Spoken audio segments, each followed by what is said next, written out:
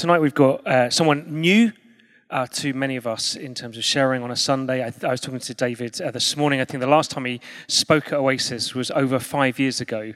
That's not because he did such a bad job.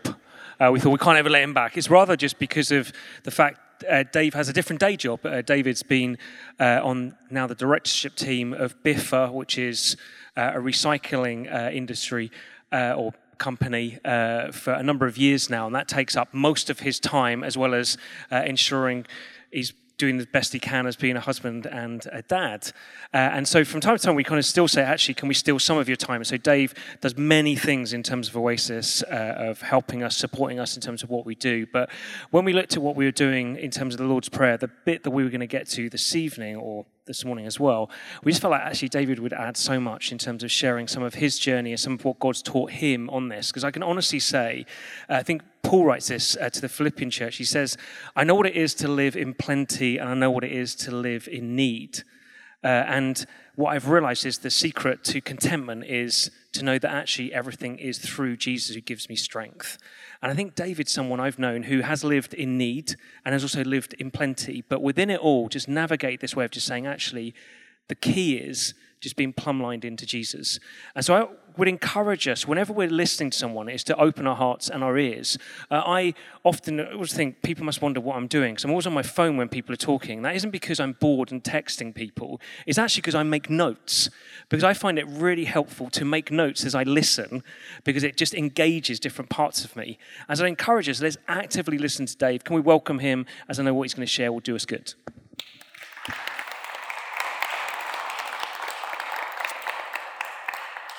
Great, thank you, Adrian. Good evening, everyone. I'm really pleased to be able to speak to you this evening. And for those of you who don't know me, as Adrian has said very nicely, my name's David. I am married to Neris, who's not here this evening because she's with my daughter Anna out at an event somewhere. But I have Anna, who's a 15-year-old, and twin boys, Dan and James, that you might have seen, 12 years old, who are out in youth. Have been a part of Oasis for the last 16 years and do love being part of the family here. And also, we've just loved the afternoon service. This is really our home now, so we don't generally go in the morning unless I'm helping a bit in the kids' work occasionally. But just love what God's doing here, love the feel of it, love the vibe. It's just really chilled, and it's suiting us as a family well to have a Sunday morning together. It's amazing. So I'm going to be speaking this afternoon, continuing the series Formed in Prayer. And just as a quick recap on the last 4 weeks, as this is our 5th week, looking at the Lord's Prayer. It's part of the Bible, clearly, that's really familiar to us, the Lord's Prayer, and easily missed, therefore, just how profound it was when Jesus taught this particular way of praying. The Lord's Prayer has been called the prayer of prayers, and is Jesus' key teaching to us on prayer, and therefore it's really important that we actually spend time to understand what Jesus was encouraging us to do and how he's encouraging us to pray. And this series is a great opportunity to do that. Personally, I have quite a long commute to work, at least 3 days a week, and I've found actually the Lord's Prayer is incredibly helpful, just as in its simplicity, in the way it's structured, just to be able to anchor my own prayers, especially when I'm driving, where it's very easy to be talking to God and then suddenly realize 15 minutes has passed and you haven't said anything at all. So I personally use the Lord's Prayer a lot. So just to recap on the last few weeks, we've seen that the prayer starts by centering on who God is as our loving Father, using the term Abba, Father, which means daddy. And we're shown that when we start to pray, we need to approach God as a little child would their father. And actually, that beginning, Heavenly Father, really is the thing that then underlines every other bit of the prayer. And unless we can get that into us, who God is as our loving Father, and just how accepted we are, how incredibly positive the Lord and the Heavenly Father feels about you, each as an individual, that's where it all begins. And that's where Adrian began a few weeks ago. And it means that we can be expectant of him, we can be trusting. We're one who's coming with a complete dependency on him in terms of what he's going to give to us and how he's going to provide for us. We also see, as Adrian went on to speak about, that while God wants us to be close and familiar to him like a child to a father, he's also truly set apart from us. He is holy, and he is high above us, and hallowed is his name, and that we need to be rescued from a kingdom of darkness into a glorious kingdom of light, and we do that by submitting our will to him, not our will, but yours be done, and inviting his unseen kingdom to invade our lives here and now, and to invade the lives of the people around us.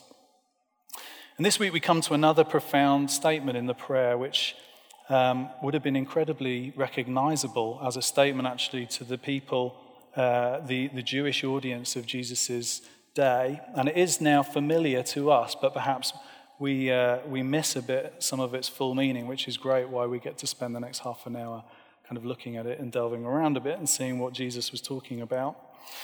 So why don't we start again by reading or praying, actually, the Lord's Prayer together. I struggled to get this started all in one go, everyone, this morning, so I might just say 1, 2, 3, and then we'll all pray the Lord's Prayer together. So 1, 2, 3. Our Father in heaven, hallowed be your name. Your kingdom come, your will be done on earth as it is in heaven. Give us today our daily bread. Forgive us our debts, as we also forgiven our debtors. And lead us not into temptation, but deliver us from the evil one. Amen. So today, the phrase we're looking at is to give us today our daily bread. And the first question that came to my mind, I don't know when you think about this, was, so in the prayer, you know where we've come from. We've just read the prayer where we've set ourselves, focused rather than on ourselves, onto Jesus, onto the Father, onto his coming kingdom. And you think, actually, is this the part of the prayer where Jesus is encouraging us to essentially get the wish list out? He knows that there's lots of things that we need in life: clothing, a job, food, money. Is this the point at which we're just literally to get the wish list out and start our request to Jesus? Or actually, we know that the Bible describes Jesus as the bread of life. Is this talking about something about our spiritual need for him and our need to feed on Jesus in himself? Is it one? Is it physical things? Is it material and practical things? Or is it talking about a spiritual reality? It's a question we could ask. And I think that's a good question. And it's something we're going to come back to because it's actually really important and fundamental in terms of what Jesus is teaching. And to understand this, we need to go back and look at the origins of the term daily bread and exactly where that came from. And sometimes to understand things, we need to hunt around a little bit. We need to think about where they came from and their origins. And I don't know about you, have you ever spent any time researching a bit your family tree in terms of your own origins, in terms of where you came from? Because people like doing this. They think perhaps, in a sense, understanding a bit about your background might define a bit more who you are and how you got here. We've got friends, a friend actually who is descended from, thinks that they're a descendant of Captain Cook and finds that very exciting to bring out as an example at parties. I've got another friend who is closely related to one of the original missionaries to China, and he often liked to remind us all of that. For some reason. Does anyone here have any interesting relatives in their backgrounds that they know about? You ever researched and realized you've got royal blood in you or anything? Oh, I'm sorry. I'll tell you what then, I'll tell you about mine. I've never really been that interested, to be honest, in my family tree, but I do happen. The interesting bit of my family is on my father's side, and that my grandmother was part of the sort of Austrian nobility in Vienna. And I've never been that interested in this, but my sisters actually have been interested in this and researched it a bit and been out to Vienna. And we thought, wouldn't it be fun, actually, to go and find out a bit about my history, some sort of connection there. It's quite exciting. So actually last weekend, oddly, we went to Vienna on a small trip, the 5 of us. We got an Airbnb and landed in the city of Vienna. And this is the connection that I found. So, can you see the resemblance? I've actually given myself a Hagrid beard there to help you kind of transpose this. But this is Heinrich von Ferstel, born in 1828. He's actually my great-great-great-grandfather. So it's quite removed. And Heinrich von Ferstel is actually an architect and a builder and built one of the incredible cathedrals that's in the center of Vienna. And we walked around this cathedral on Monday, actually. It's just amazing to think this chap had this capability and to be able to do that. We went to the Palace of Ferstel and had a meal in a whole beautiful kind of terrace and stuff that he built. And it's kind of interesting. And, I think I sort of kind of look like him. What's that tell me about me? Well, I guess I've always quite liked the film The Sound of Music, and maybe it explains that. I do absolutely adore apple strudel. So, maybe there's some connection there. But anyway, it doesn't really tell me a lot. It's all intriguing and it's interesting, and we had a lovely trip. But actually, to understand the term daily bread, just to move back to what we're actually looking at this afternoon, it's really actually helpful to go back in time and to consider the Jewish forefathers and what they believed and how they saw things. Because we know actually that the Bible is a collection of books written by different authors over hundreds of years, but it's also super connected because actually all those people who were writing it were connected by the Spirit of God and inspired by the Spirit of God to write what they wrote. So there are themes in the Bible that run throughout, and to understand the full meaning of certain phrases like daily bread, we have to actually hunt around for those connections. And the term daily bread would have triggered very familiar thoughts in the mind of Jesus' early audience. And basically to see what they would be thinking, you need to go back to a story right at the beginning of the Bible in Exodus 16. And in Exodus, we find that God's people, who have been subjected to years of slavery and harsh rule under the Egyptians, are rescued by God under the leadership of Moses. And having been dramatically rescued and experiencing many miracles on their journey, they find themselves at the beginning of an arduous journey across a desert. And they're not very happy.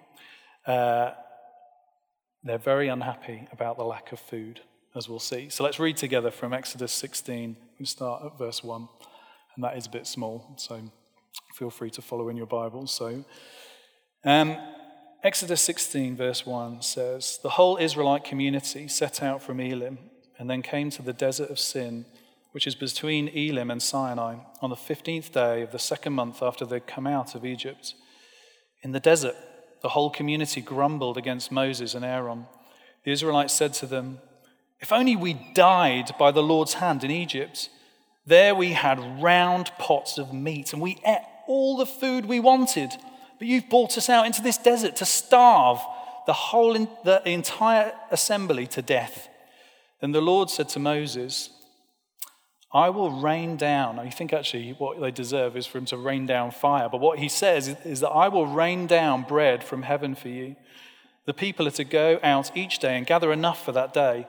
In this way I will test them and see whether they'll follow my instructions. And on the 6th day they're to prepare what they bring in, and that is to be twice as much as what they gather on the other days." And then jumping to verse 13. "That evening quail came, which was like a bird, and covered the camp. And in the morning there was a layer of dew around the camp. When the dew was gone, thin flakes like frost on the ground appeared on the desert floor. When the Israelites saw it, they said to each other, 'What is it?' For they did not know what it was. Moses said to them, 'It is the bread the Lord has given you to eat, the daily bread. This is what the Lord has commanded. Everyone is to gather as much as they need. Take an omer for each person you have in your tent.' The Israelites did as they were told. Some gathered much, some little. And when they measured it out by the omer, the one who gathered much didn't have too much, and the one who gathered little didn't have too little. Everyone had gathered just as much as they needed. Then Moses said to them, 'No one is to keep any of it till morning.' And what did they do? However, some of them paid no attention to Moses. They kept part of it until the morning. And then in the morning it was full of maggots and it began to smell. So Moses was angry with them. Each morning everyone gathered as much as they needed. When the sun grew hot, it melted away. On the 6th day they gathered twice as much, 2 omers for each person. And the leaders of the community came and reported this to Moses. He said to them, 'This is what the Lord has commanded. Tomorrow is to be a day of Sabbath rest.'" a holy Sabbath to the Lord. So bake what you want to bake and boil what you want to boil. Save whatever is left and keep it to the morning." So they saved it to the morning, as Moses said, and it didn't stink or get maggots in it. "Eat it today," Moses said, "because today is the Sabbath to the Lord. You'll not find any of it on the ground today. 6 days you're to gather, but on the seventh day, the Sabbath, there won't be any." So then to finish, verse 35, the Israelites ate manna for 40 years until they came to a land that was settled. They ate manna until they reached the border of Canaan. So perhaps a familiar story to us, but the phrase daily bread would have taken the Jewish person back to this early story. And what can we take from this? Well, overall, this is a story of God saving his people, taking them from a kingdom of slavery and darkness into a glorious kingdom of freedom and of peace. And in this story, we see God's people have a number of problems. Firstly, they're homeless, they're on the move, and they're vulnerable while they travel to a new land. Secondly, actually in the desert, they have nothing to eat, they have no provision. And thirdly, the big problem that they have is that their hearts are incredibly far from God. They're full of disobedience. They don't actually trust God and what God's doing with them. But God provides miraculously for them a daily amount of food, which is neither too much nor too little. It's daily bread, it's daily provision, each according to their needs. And the amazing thing is that he's faithful to them even when they're disobedient and they're faithless. His word remains true throughout the whole of those 40 years as he continues to provide for their needs. So I'm just going to draw 5 things out of this passage and the Lord's Prayer. And of each of these points, the second point actually takes a bit longer, but don't worry, they're not all quite this long, and the final 3 after that are a lot quicker. But the first thing we need to conclude from this is actually that God is really mindful of our needs. God is mindful of what we need and wants to provide for us. Just moving on from the Lord's Prayer, a few chapters on, in Matthew 6, we find that passage which actually, when I'm in need, I like to read the whole passage where it says, "Do not worry," and it describes some of the things that we need. You know, that we need clothing, we need food, and Jesus says, actually, don't worry about them, and don't worry about what you need tomorrow. And there's just a phrase in there which is incredibly encouraging. It's because your Father knows that you need them. And it goes on to say about seeking the kingdom of God, but actually it's saying that God, the Father, is absolutely mindful of the practical needs that we have in our lives and is aware of those. If you think back to the very beginning, in Genesis, actually, God created us and placed us as humanity in a bountiful garden which was to be enjoyed and be sustained.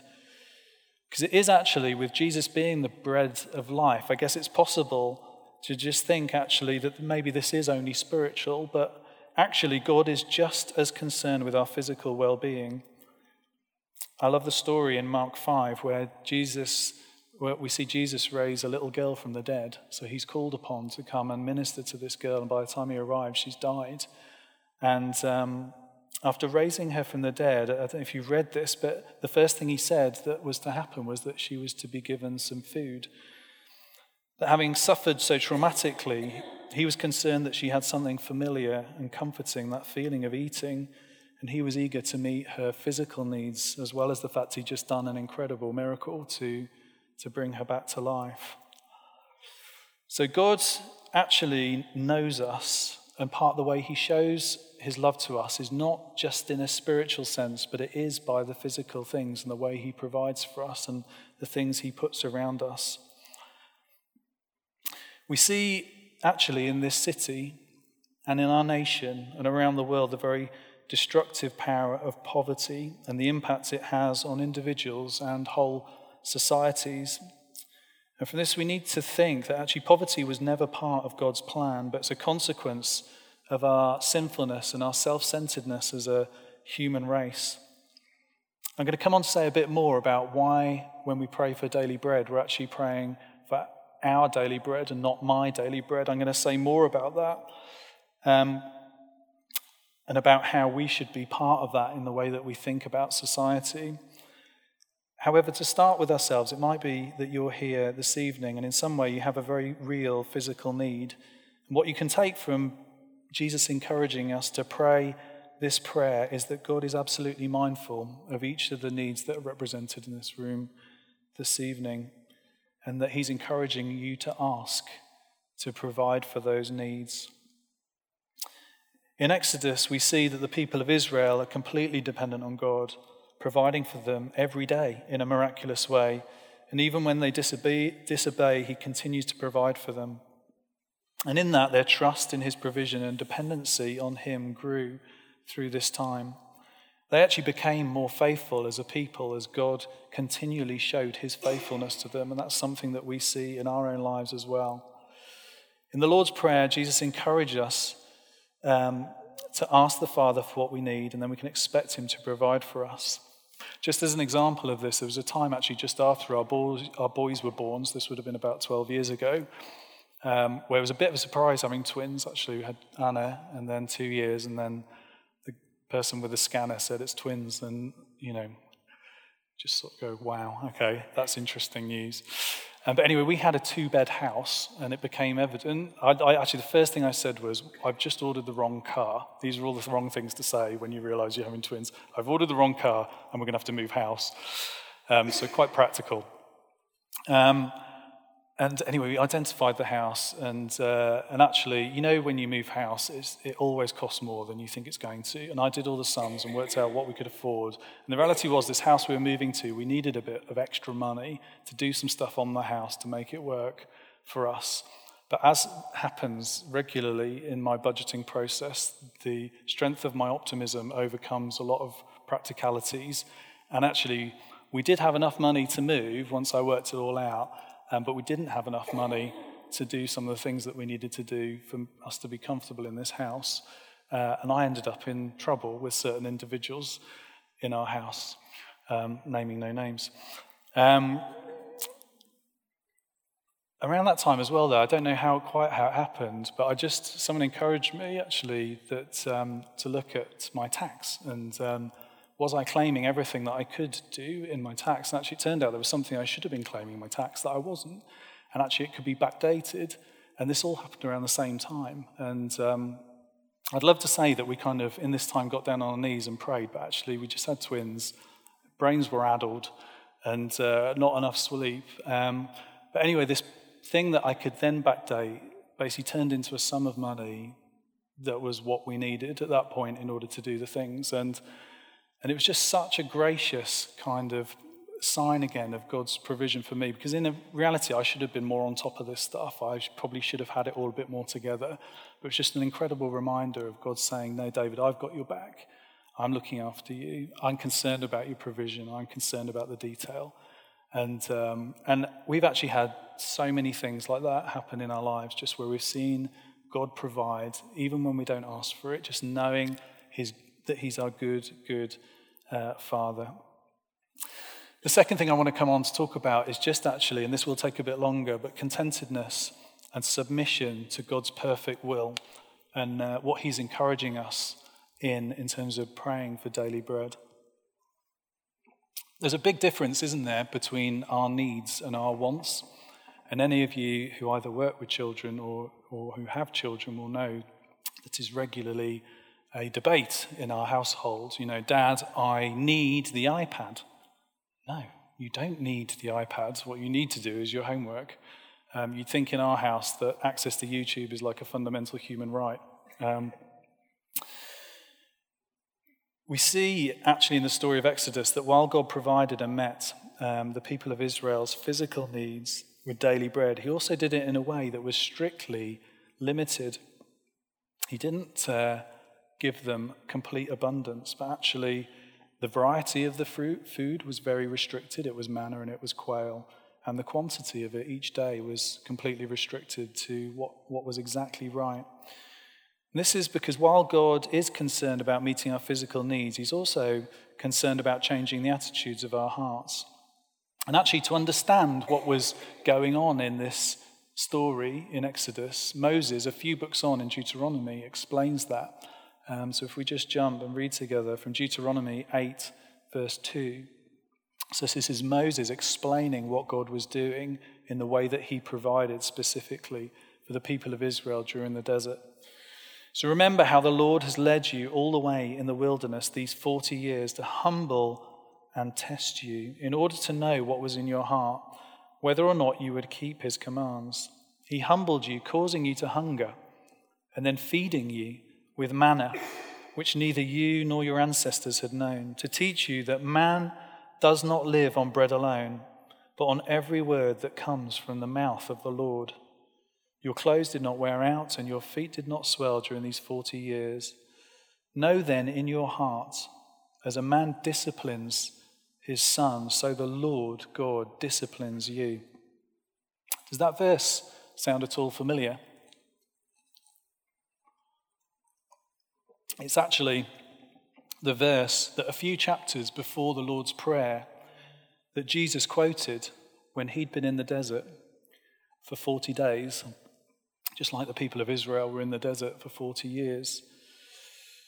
And he, at that point, hadn't eaten or drunk anything and looked around, and the stones on the floor must have started looking like bread because he started getting tempted to turn these stones into bread. And when he'd been tempted, he was hungry and he looked, but he quoted from the scripture in Deuteronomy, which says, "Man does not live on bread alone, but by every word that comes from the mouth of the Lord." Unlike the people of Israel, Jesus' heart was revealed to be completely pure and completely incorruptible. In a state of hunger and physical need, he knew that it was God the Father who would sustain him. There was nothing that could sustain him more or make any difference in his life than knowing his Father, and that he'd be sustained by every word that God speaks to him. And you know, this is amazing because it brings us back full circle to Jesus' teaching on the Lord's Prayer. When we pray, "Give us our daily bread," he's teaching us that while our physical needs are really important, they're not the whole picture.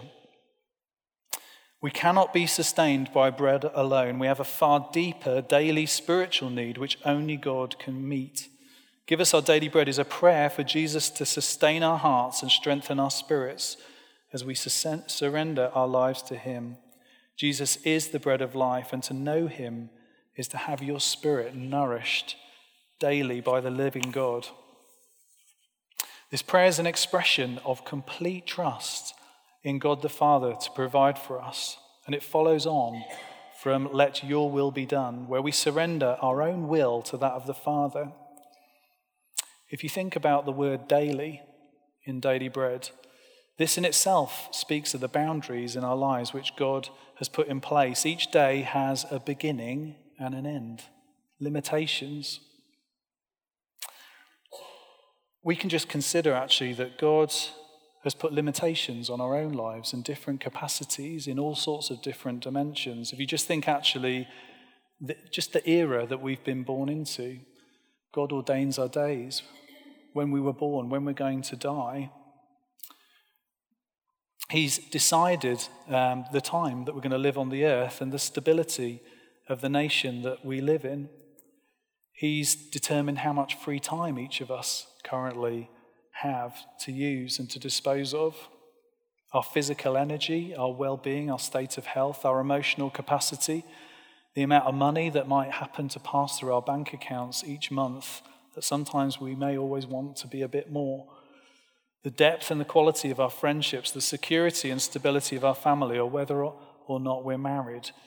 All these things are actually, if we talk to each other, are all different for one another. All these things differ from person to person. And if we consider the implications of praying for daily bread in his provision for us in each of these ways, we're actually asking that God provides for us perfectly in a way that sustains us, but also that he doesn't give us somehow an abundance that might spoil us or cause us to lose our dependency upon him. As it says in the Deuteronomy verse, there's a really clear connection in the way that God provides for us and in the way that he also disciplines us as his children. There's a really strong connection between those things. He's so committed to our good that he won't withhold anything we need, nor is he going to give us anything that's going to harm us, even actually if we don't perceive that a certain thing might harm us or not. There's another verse in looking into this that I hadn't seen before in Proverbs, and actually having seen it now, this is a scary verse. So if you're not wanting to be scared, then you could look away. It's in Proverbs, and actually it connects both the Lord's Prayer and the story in Exodus. Proverbs 30, verse 8, where it says, "Give me neither poverty nor riches, but give me only my daily bread. Otherwise I might have too much, and I might disown you and say, 'Who is the Lord?' Or I might become poor and steal, and so dishonor the name of my God." This is a really challenging verse for us in the West. We live in such a materialistic society where having more is always considered to be best and to be better and to put you further on the road to fulfillment, to have more stuff, more things in your life.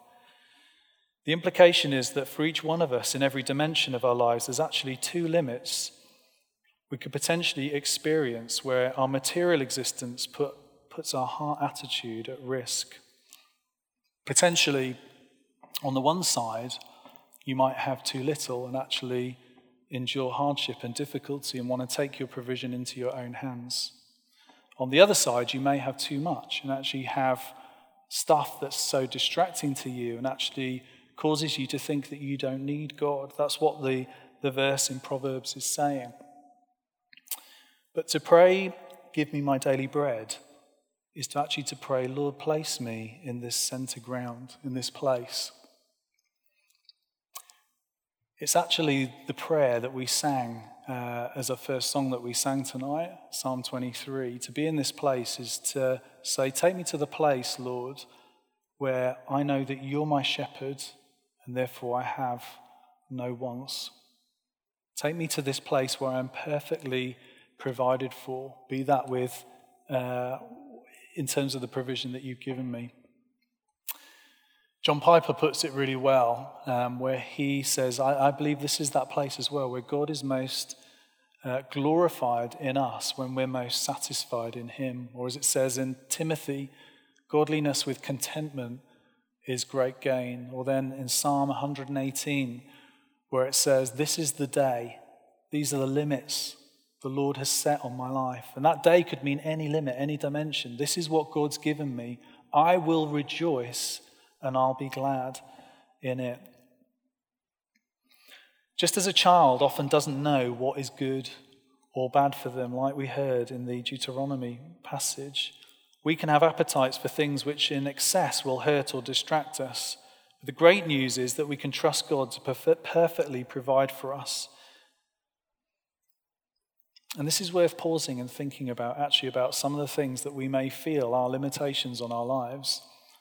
And then actually to start seeing some of those limitations differently, because it could be that some of those limits are set by God as a way of actually causing him to draw closer to him in this moment, to know him as the Lord, the shepherd, and to trust him for everything that you need. We could actually paraphrase the prayer, "Give us our daily bread," as, "Lord, provide for me what I need today such that I grow more in love with you in this place." I guess one thing we just need to quickly touch on, that actually in praying, therefore, for daily bread, it's entirely conceivable that the Lord could as well as give you things, he could cause things to be taken away as well.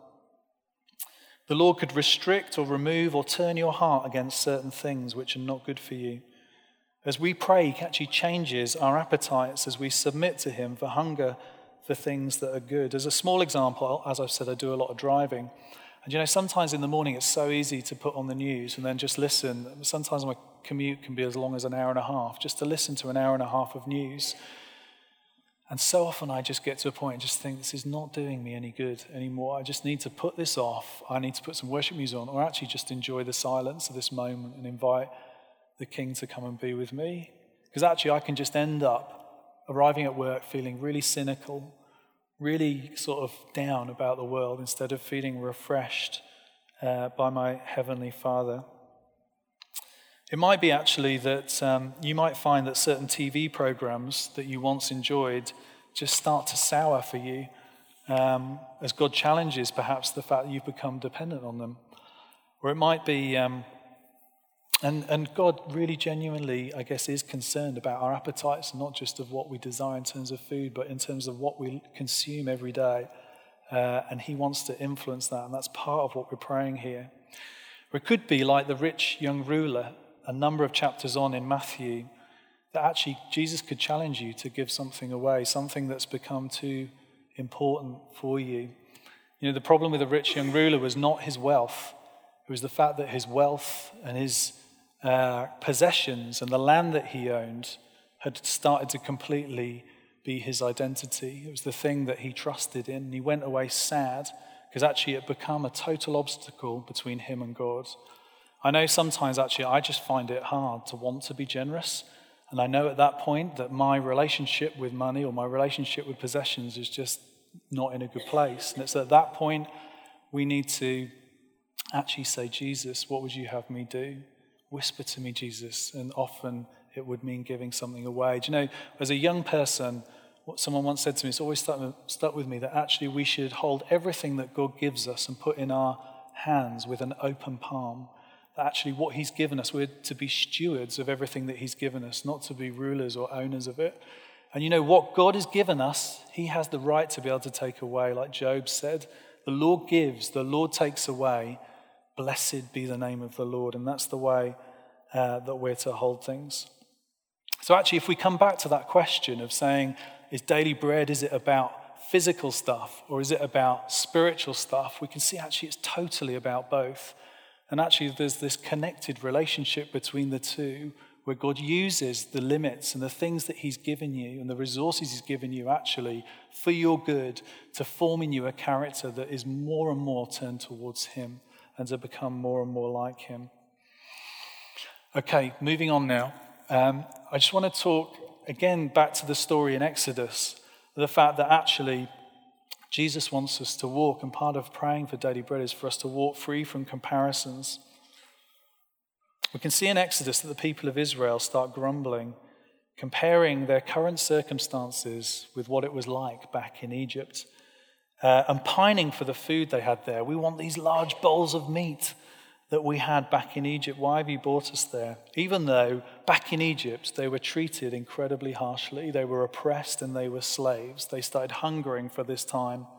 And you know, we have that in us, don't we? That the grass is potentially always greener.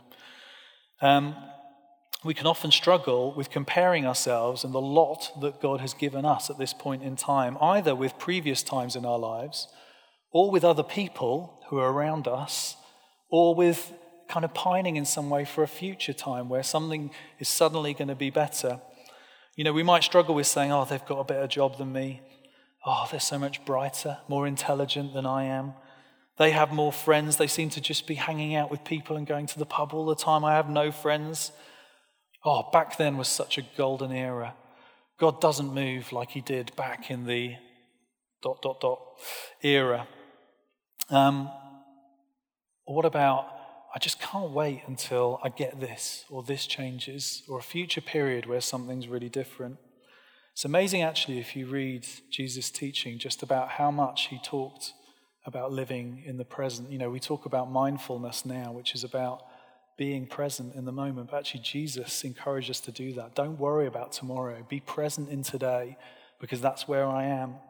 And the passage in Exodus warns us against comparisons and how they turn our hearts away from trusting God and living for him in our present circumstances. Because they're constantly questioning why, we can constantly question why our circumstances aren't different rather than trusting him as the perfect Father. So actually as we pray for daily bread, that's exactly what we're doing. God wants us to be free from the grip of comparisons. It's saying, God, you give me what is perfect for me, not what Joe Bloggs has or I had yesteryear. Okay, the next bit we need to draw from this is actually one of the things we really need to know so much as people, certainly in this time and in our society, is the daily bread of rest. It's amazing that we see that actually in the story with Moses that God inbuilt this rhythm of resting on the seventh day. You collect 2 portions of food on the Saturday, because not on the 6th day, because on the 7th day you're to rest and it's to be a Sabbath day. We really need to know rest. A colleague of mine recently, who to be honest is quite crazy, he's a very senior guy in our business, and he tried to explain to me why he works with such a restless, tireless energy. And his first ever job, and he's very senior now, so there's a number of jobs through, but his first job, he actually worked for a business that fired the bottom 10% of performers every year. So actually this business was all about the survival of the fittest, and that was their concept around people and how they caused people to work. And on his first day of employment in his career, the person who hired him said, "Today, John, I am firing a bullet at you. Your job is to run faster for this company than this bullet's following you. Because actually when this bullet catches you, your day is done."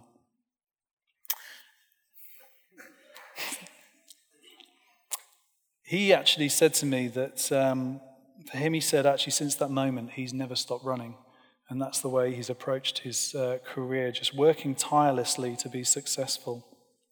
And you know, life in our society can be absolutely exhausting, like a perpetual race which never ends and no one ever seems to win.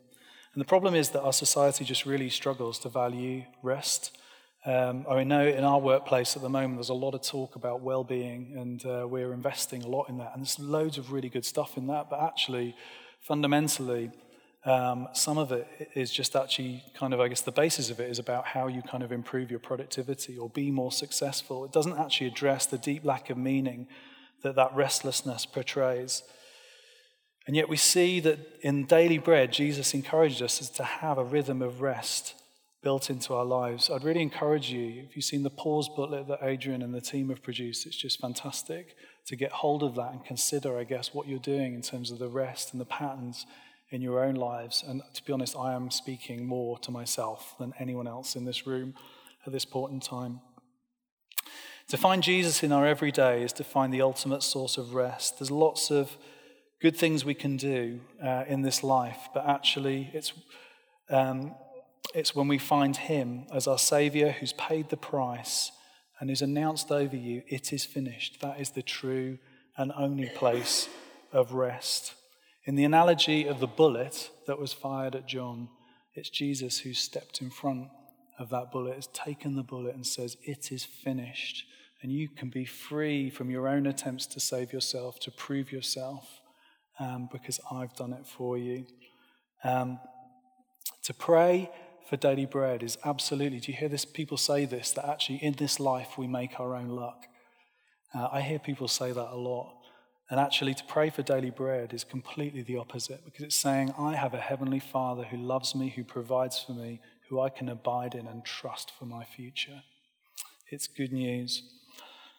Okay, just the last point about why the prayer is praying, "Give us our daily bread," and it's not praying, "Give me my daily bread." And actually a lot of what I've said so far is really personal, but when Mike began this series, he said actually the whole intention of the Lord's Prayer is to take our eyes off ourselves and to place them on the Father and on his provision for us, and then also to see his kingdom come in the world around us and how that impacts us. And I believe it's very intentional that it is us and our daily bread. And it's not just a prayer for God's provision for me, but it's also about our communities. It's about how God provides for us in this as a church family, in our wider family, in our society, our city, our country, and even the world. Do you know, we can pray that Proverbs 30 prayer about neither having poverty nor riches. We can pray that for the fair distribution of wealth across the world and an end to poverty. And you know, as we pray that, it actually implicates us in being part of the answer. We should be asking, or causing us to ask, how can I more fairly distribute the good things that God's given to me? And it's not just money. It could be that we could ask, how can I see that my colleagues' needs are met better this week as I seek to build a community of trust in my workplace? How can I influence my campus to ensure no one is lonely this week? How do I create space for my children each day to be reminded of God's love for them? Or in my recovery, how can I show love to those who are recovering beside me? So having prayed, "Let your kingdom come," we now get to play our part in being the body of Christ. We get to be living bread to those that we come into contact with, and that's what it means to pray for daily bread, that God just doesn't provide for us, but he provides for all of those around us and all of his children. So, to wrap up, we've seen that the phrase daily bread is super connected, and we've been on quite a journey through the Bible, looking back at the Exodus through Deuteronomy to Proverbs and back to Jesus' teaching himself, and seen that all these things are connected together. We've seen that God is completely attentive to our physical needs, and that he actually works through all of our circumstances and the way he sets limits on our lives to cause us to love him more, and that the prayer for daily bread is about submitting to that perfect will that he has for us. As we surrender our wants to him, we find rest in him. His provision also, as we've said, causes us to turn outward and to consider how we can demonstrate his coming kingdom by providing for others around us. So what can we do just to live differently in the light of this truth this week? And this was just, some things I felt could help us this week to really ground what God's saying and encouraging us to pray for daily bread.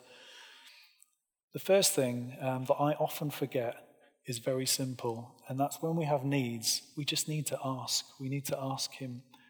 He is so generous. He is so loving. He's so for each one of you.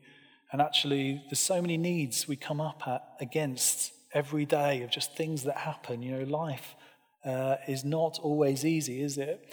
And actually, sometimes I get so far into something and I just think, I haven't even asked him for it. And he wants to hear those prayers. He's so concerned with the detail in your life and in my life. He's so concerned, and there's nothing, just as a heavenly father, if one of my boys comes and asks me something ridiculously detailed, I don't say to him, that's just not important to me. I listen to him, and I love to help provide if I can, if it's appropriate, and as long as it's not related to YouTube, then often the answer will be yes. So bring your requests, ask, seek, knock. Just remember that we can ask him for what we need. I think it is challenging just to consider actually just submitting our current circumstances to the Lord and asking him to be the good shepherd in those, and actually for us to know that sense that whatever it is and the limits he's put currently on our lives, for us to know the peace where we can say the Lord is my shepherd, and to be able to meditate on that this week could be really helpful, just in considering, how things are for you at the moment. I think there's a challenge here. Jesus is the bread of life. The way that we receive that mostly is through God's word. What is our relationship to the word at the moment? How much are we actually just making time to read God's word, just daily, to have a time where we can soak in the goodness of his scripture? It does you such good. It frames what is going to happen in your day. It gives you vital soul food for you to hang on as you make your way through the day. What time are we making to be able to meditate and really feast on the word of God? It might be that actually you are feeling challenged about comparisons and you just need to ask for forgiveness. And actually, a lot of the time when I feel those things about comparing my own circumstances with someone else, just to pray for them and to say, thank you, Lord, for the way you've provided for this person. Let them know daily bread. Let them know that you're the bread of life today. Be more abundant to them, Lord Jesus, but change my heart because I know something's gone wrong. And it might be that actually he is calling you perhaps to give something away, to raise a knife to something in your own life, like Abraham had to raise a knife to Isaac, who'd become too important to him, for you to sacrifice something and to consider what that might look like. It might be that you're here this evening and you just need to know rest. You need to take time out to seek his presence. It might be helpful to say, what are the bullets that are chasing me at the moment? What are the expectations that someone else has put upon you? That actually God has not called you to be in a race that you have somehow inadvertently entered at the moment, and that God wants to call you to rest. I'm not, by the way, being negative about being ambitious in work, because I think that can be good, but as soon as it becomes part of what defines us or that we build our identity on it, it's a house of cards. And God wants to free us from those things. And I think it'd be really challenging, finally, to pray through Proverbs 30 with society in mind and just pray, Lord, you've given us such an abundant world. King Jesus, would you teach us how to share that abundance in a way that everyone is provided for in our society? Why don't we just stand, and I'm going to pray for us as we end.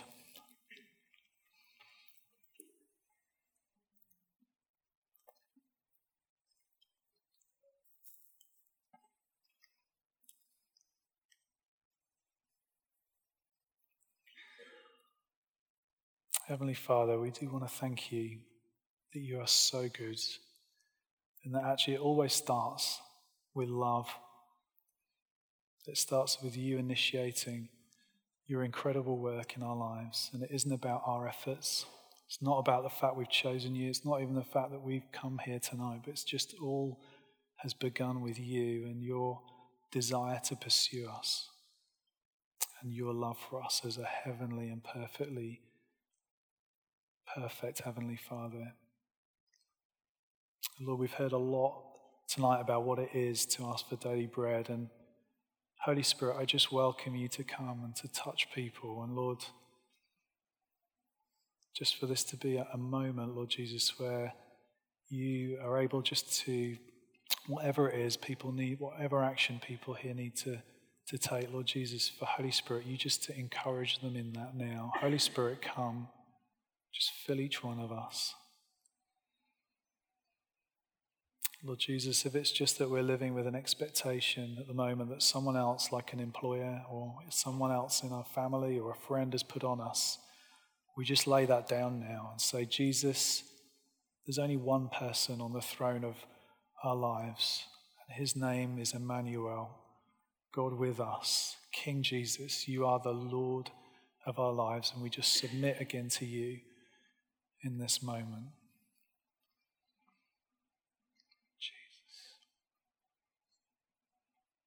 And Lord, just as Rich preached last week, we pray that your kingdom would come in our city, that your will would be done, just as on earth as it is in heaven. And we pray for your provision in our lives. We pray for an abundance for us to bless this city. We pray that you would come in your power, your kingdom power, and that you would cause this city to become whole again, that you would provide for it, Lord Jesus, and that we'd be part of that incredible story. Yeah, so be with us this week as we go out. Pray for your blessing, your peace, your spirit upon us, Lord Jesus, in our conversations, in our families, in our workplaces, wherever we are, Lord Jesus. Just be with us as we go this week. In Jesus' name, amen.